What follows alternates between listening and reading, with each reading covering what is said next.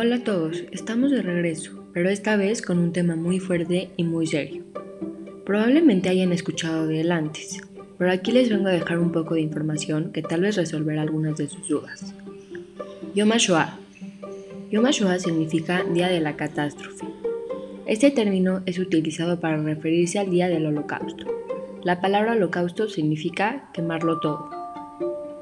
Todo esto se relaciona con este día, el día en el que mataron a 6 millones de judíos, el día en que muy poca gente logró salvar su propia vida. Esto empieza ya que los judíos en Europa siempre han sido perseguidos. La razón es porque los culpan de la muerte de Cristo. Ellos tenían prohibido algunas profesiones o incluso horas para salir de su casa.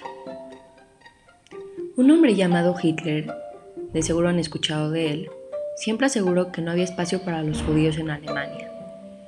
Él siempre quiso terminar con ellos, así que la Segunda Guerra Mundial le abrió una puerta para poder acabar con ellos. El odio hacia los judíos iba aumentando, pero nadie nunca iba en contra de Hitler. De los años 1933 a 1939, los nazis hacían cada vez más difícil la vida de los judíos. Ellos siempre eran víctimas de discriminación, exclusión, robo y violencia.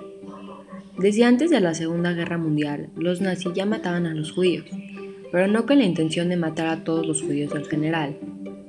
Los judíos no tenían hogar y los mataba el hambre. Además, solo podían salir de los guetos con autorización de los nazis y tenían trabajos muy pesados.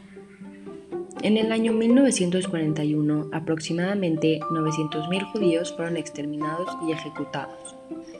Esto pasaba ya que los nazis tenían 3 diferentes campos de exterminio, llamados Belzec, Sobibor y Treblinka. En estos, los judíos eran asesinados con cámaras de gas. Los cuerpos de los judíos los quemaban después. Así, no tenían ninguna culpa los nazis. Al final, sobrevivieron alrededor de 5 millones de judíos, siendo 6 millones que sí murieron. En conclusión, este es un día para recordar, porque mucha gente luchaba por su vida solo por el hecho de ser judío. Muchas personas perdieron a su familia y no tenían nada, ni un hogar. Gracias a todos por estar aquí el día de hoy. Espero haber resuelto alguna de sus dudas. Nos vemos mañana con un tema diferente. Buen día a todos.